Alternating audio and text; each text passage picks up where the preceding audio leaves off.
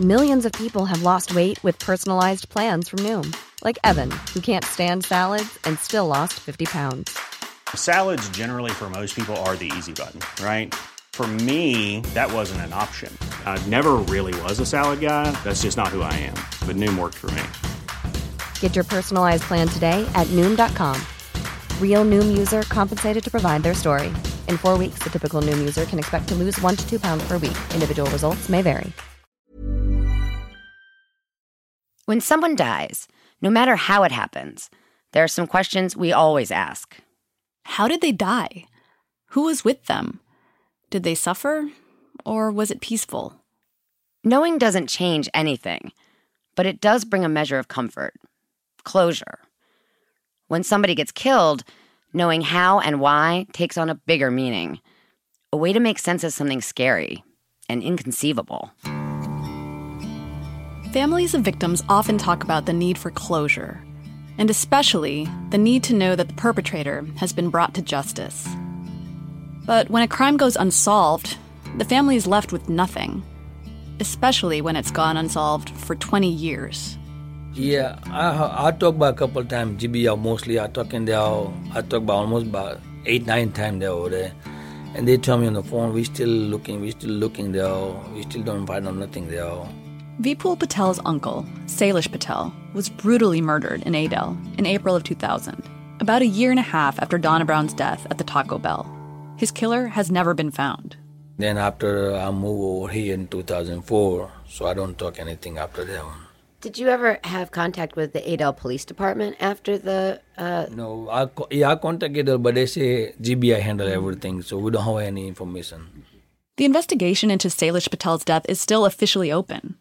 Officially. But from the little information we have, it seems more likely that there was never much of an investigation at all. And there's a chance that if there had been one, the violence in Adel that began with the murder of Donna Brown in 1998 could have been stopped in its tracks. From The Intercept, I'm Liliana Segura. And I'm Jordan Smith. This is Murderville, Georgia.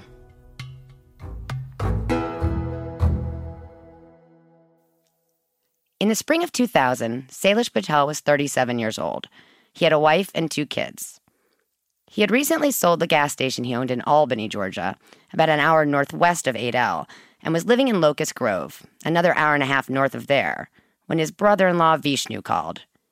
Vishnu needed somebody to watch his store down in Adel while he went on a trip. Salish was happy to help. Salish had he was in between businesses or jobs, whatever, so he was kind of free. So he asked him, like, hey, can you come run my store while I go for this wedding? So my mom and everybody was at this wedding in California. This is Manish Patel. He's translating for his uncle, Haribai, Salish's older brother. This is a big immigrant family, really close-knit. We're at a budget hotel in Macon, Georgia, which Manish runs. Hotels are part of a long family tradition. Hotels are original businesses, but now we're more into gas stations. Maybe you've heard of the phenomenon known as the Patel Motel. It's a thing all over the country. 1/3 of U.S. hotels are owned by Indians, and some 70% of them have the last name Patel. The story goes back to the Indian region of Gujarat, which is where the Patel name comes from. The short version is that beginning in the 1960s, the U.S. loosened immigration laws, attracting waves of Indian immigrants. Back home, the Patels were largely landowners and farm workers. In the U.S., they began buying distressed properties for pennies, then converting them to motels, where they often lived and worked. Like all immigrant communities, they networked and spread.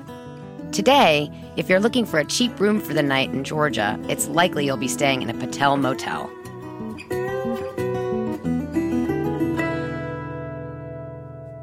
Salish Patel, the murder victim, and his big extended family were a part of this trend. They're from a small town in Gujarat named Jasalpur.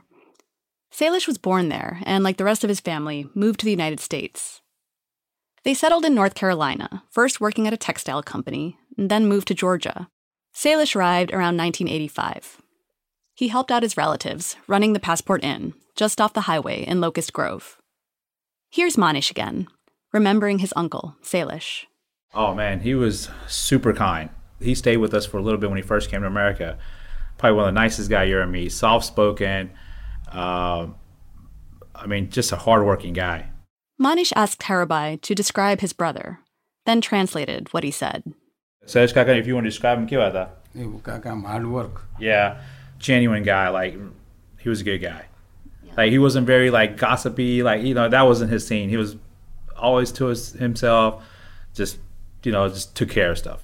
Harabai was almost 20 years older than Salish. And like any big brother, he worried. He didn't want him to go to Adel. Vishnu, their brother-in-law, had recently been robbed at the store by a stocky black man, he said, wearing a mask and brandishing an X-Acto knife. But Salish insisted. My uncle, he was like, I made a promise. So I'm going to go run the store for him, like I said I would. That's why he was down there. And I think he was only down there for 3-4 days only when this thing happened. Salish had actually been thinking about moving to Adel. It was supposed to be safer than where he'd been working. My uncle had that gas station in Albany. And the reason why he sold that is because of crime in Albany. So he was like, I'm trying to get away from this stuff. April 7th, 2000 was a Friday. Salish was in Adel, filling in for Vishnu at the Easy Mart convenience store on North Hutchinson Avenue. It's connected to a Phillips 66 gas station. Today, it's called the Adel Food Mart. We went there. It's a typical gas station convenience store. You can buy pretty much anything. Coffee, Gatorade, air fresheners, chapstick, a lottery ticket.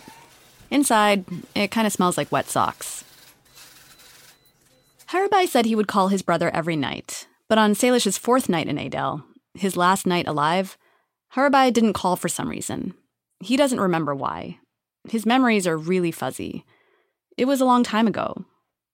But also, like a lot of people who live through traumatic events, the details are just a blur. Part of what we know about Salish Patel's death comes from an article in the Adel News Tribune. Manish was in college then and was the family spokesperson. He's quoted in the story a bunch, although he has no memory of that now. According to the story, Salish left work after closing the store with an unidentified coworker at 11:20 p.m. It says that Salish usually went to get dinner in the neighboring town of Nashville after work. For a vegetarian like him, there really aren't any options in Adel, save for the Taco Bell. But that night, apparently, he didn't go to Nashville. He walked home instead, to Vishnu's house on North Gordon Avenue. Police think he got there around 11:30 p.m.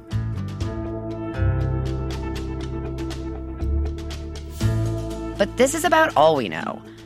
Unlike the GBI file in the case of Donna Brown, there are no police records to sort through or summaries of interviews done by investigators. When Salish didn't show up for work the next day, another employee at the Easy Mart called the cops.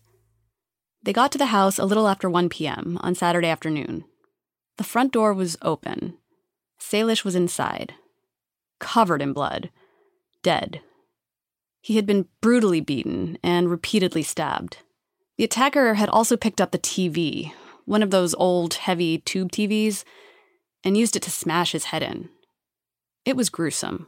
You see something savagery like that, it's like, somebody that does that is a straight psychopath. This is Tim Balch, the former Adel cop. He was one of the first to arrive at the scene that afternoon. He was also one of the first to arrive at the Taco Bell the night that Donna Brown was murdered. When I got there, I just peeped in, and it was like, we're calling GBI, this is bad. The GBI, that's the Georgia Bureau of Investigation. As we've explained before, they're a statewide law enforcement agency, and small, rural police departments all over Georgia routinely call them in to investigate when there's a major crime. The Adel police called them in to investigate Donna Brown's murder, too. But calling in the GBI doesn't necessarily mean that things get done right. Or at all. Investigating Donna Brown's murder, the GBI left plenty of stones unturned. And then they arrested the wrong guy, Devanya Inman, for the crime. So there was reason to believe things wouldn't work out for the Patels either. For starters, they say the GBI didn't even call the family to tell them what had happened. Instead, the family got a call from an acquaintance. Here's Manish again, translating for Harabai. It's either one of those guys that called them. Mm-hmm. So that's how we found out. No police or nobody called us and let us know this happened.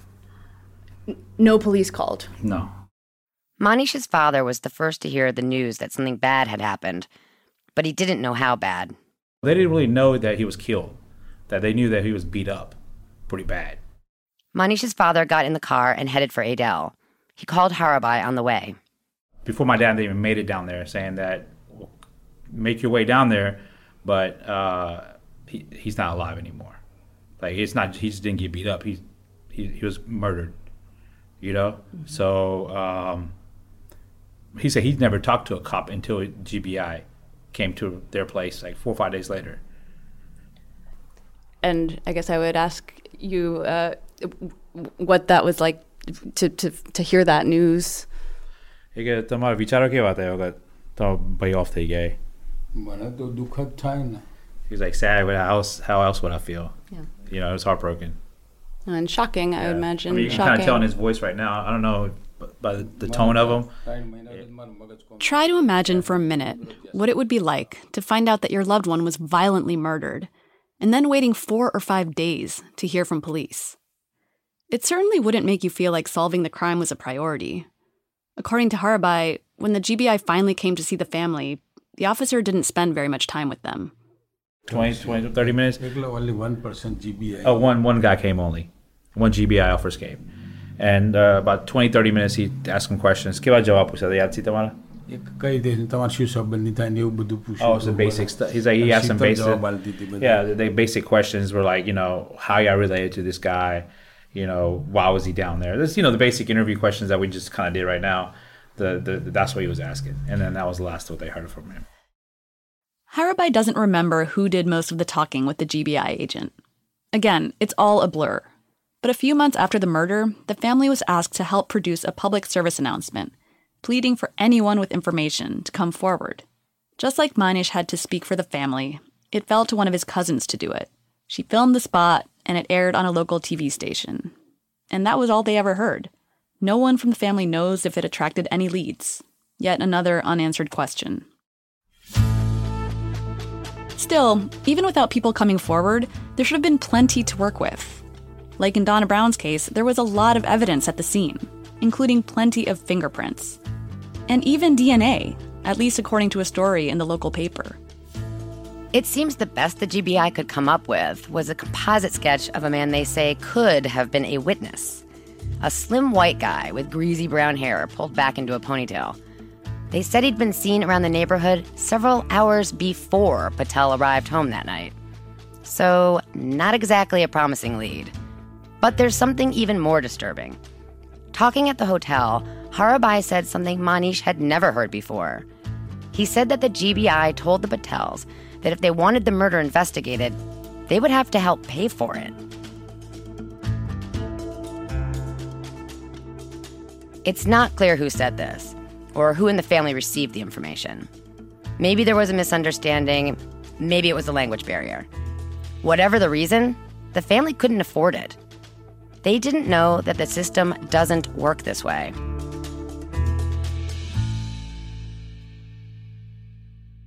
Because the thing is, like, you know, first generation here, they don't know the actual process of what happens. If this happened today, I would definitely be like, that's not right. This is what y'all supposed to do. You know, like I said, we never had any kind of police investigation or, like, you know, involved with police, or we're just hardworking people, you know what I'm saying? Like, So if somebody tells you this is what it is, you got to pay for it, and like, oh, we don't have the money for it, I guess case closed then. While we discussed this, it became clear Harabai was getting upset at what he was hearing. It was bad enough to have all this dragged back up. Now it turns out that the little they thought they knew wasn't even true. They just don't know, like, what really happened, and, you know, because the communication was one thing back then, the mental state they were in. So, like, even just bringing this up right now is even hard for them right now, you know, because they kind of sealed it away a little bit, you know. They're just like, they'd rather be free, you know, like, not have to think about this no more.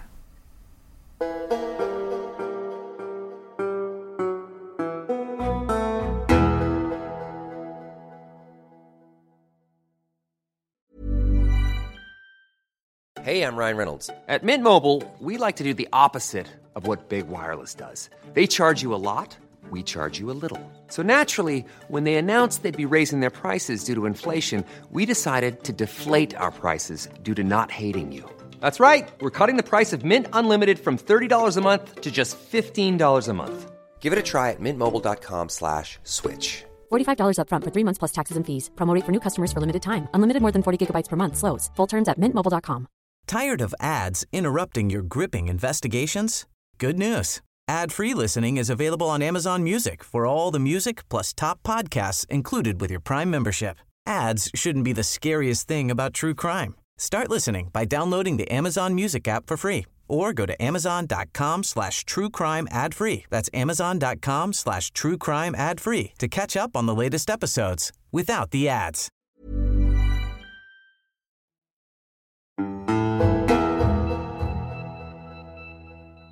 It's been nearly 20 years since Salish Patel was killed.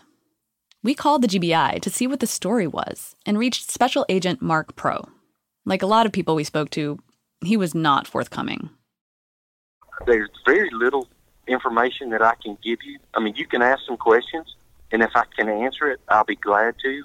But I can't go into specific details about what we're investigating or who we're looking at or anything like that, because my agent is actively pursuing leads in the case. I've kind of tried to motivate my newer agents to pick up these older cases and put a fresh set of eyes on them. But go ahead, if I can answer any questions for you, feel free to ask.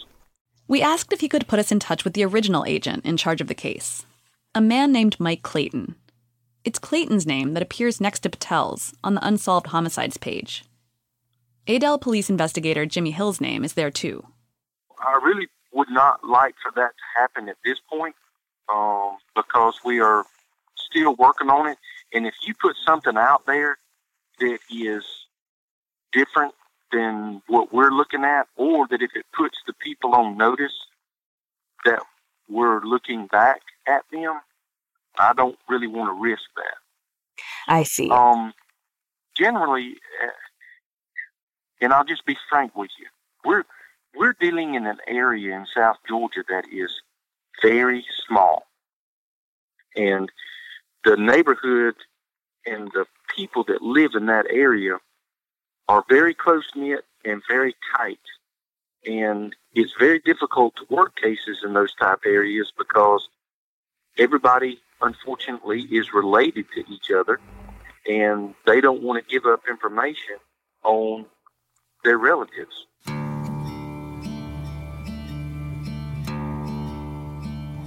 Really right now, to be quite honest with you, where we're at in the case, I really don't want any kind of publicity on the case other than something simplistic that, we're working the case. I don't want to get into any kind of specifics because I don't want to put somebody on notice that we're going in a direction. You know what I'm saying? Yeah, we knew what he was saying. A bunch of bullshit. I mean, certainly, the cops play it close to the vest in the days and weeks following a murder. That makes perfect sense. But nearly 2 decades later, that makes no sense at all. In cases as cold as this, cops usually welcome some help to shake out tips and new leads. But apparently, the GBI is fine with where things are. Pro wasn't saying anything else. So we tracked down Richard Dees. Dees is a former GBI agent. He collected evidence at the scene of the murder. He retired in 2001. I just remember, just like you said, it was very brutal. He was beaten very severely. Lots of blood around. So I just remember, processing, taking pictures, tested the prints. From that scene, do you remember what you thought about the evidence that you had in front of you to collect? In other words, did it seem like that you had a good amount of evidence that might be, sort of probative in trying to determine who did it? Yeah, I thought so. If they came up with a suspect, I thought they could link it to him. I don't know if you know, but that crime was never solved. It wasn't. No, does that surprise you? In a way, it does. It really does, Why? Well, I figured whoever did that would be a person that would be in trouble with the law. or had been in trouble with the law, would be in trouble with the law again. And there'd be fingerprints on files that they could match to. I feel like it's probably a local person. We talked to Dees last year. As of today, the story of Salish Patel's murder is still just 5 short paragraphs on the GBI website, with a gray N/A instead of a picture. The Patel family still has a lot of questions, and they may never get answers. We just want to know what happened.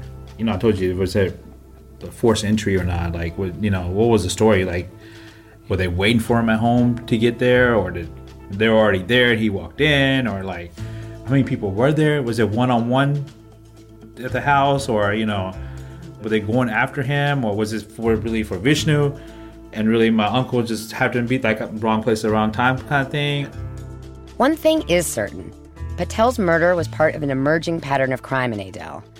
In fact, it was the second of 4 heinous murders that engulfed the small city over a 2-year period. It started with the murder of Donna Brown in 1998 and ended with the slaughter of a beloved shopkeeper and his employee in 2000. In between, there was Salish Patel. Patel's death didn't cause the same kind of stir in Adel that these other murders did. Sure, an elderly resident told the newspaper that the crime was a shock. "We live in a nice, quiet neighborhood," he said. "We have never had anything like this happen here before." But nobody really knew Salish Patel. Remember, he'd only been in town for a few days when he was killed. And even his family, who owned the store there, were relative outsiders in the community. But when William Carroll Bennett and Rebecca Browning, the shopkeeper and his employee, were killed in Adel just months later, there was talk, lots of it, about a man named Hercules Brown. People had told the GBI back in 1998 that it was Hercules and not Devanya Inman who killed Donna Brown. Eventually, Hercules would confess to murdering Bennett and Browning. Some wondered, could it be that Hercules was also responsible for the death of Salish Patel? Even if it was Hercules Brown, like, what was he thinking? Next time on Murderville, the grisly killing of Bennett and Browning, the last 2 people murdered in a 2-year string of bloodshed. Were these really random acts of violence? Or is it possible they were all connected? Murderville, Georgia is a production of The Intercept and Topic Studios. Elisa Roth is our producer. Ben Adair is our editor. Sound design, editing, and mixing by Brian Pugh. Production assistance from Isabel Robertson. Our executive producer is Lital Molad. For The Intercept, Roger Hodge is our editor, and Betsy Reed is the editor-in-chief. I'm Liliana Segura. And I'm Jordan Smith. You can read our series and see photos at theintercept.com/Murderville. You can also follow us on Twitter, at Liliana Segura and at Chronic_Jordan. Talk to you next week. If you can't wait for more episodes, you can binge listen to the entire season, ad-free, on Stitcher Premium. For a free month of Stitcher Premium, go to stitcherpremium.com/Murderville and use promo code Murderville.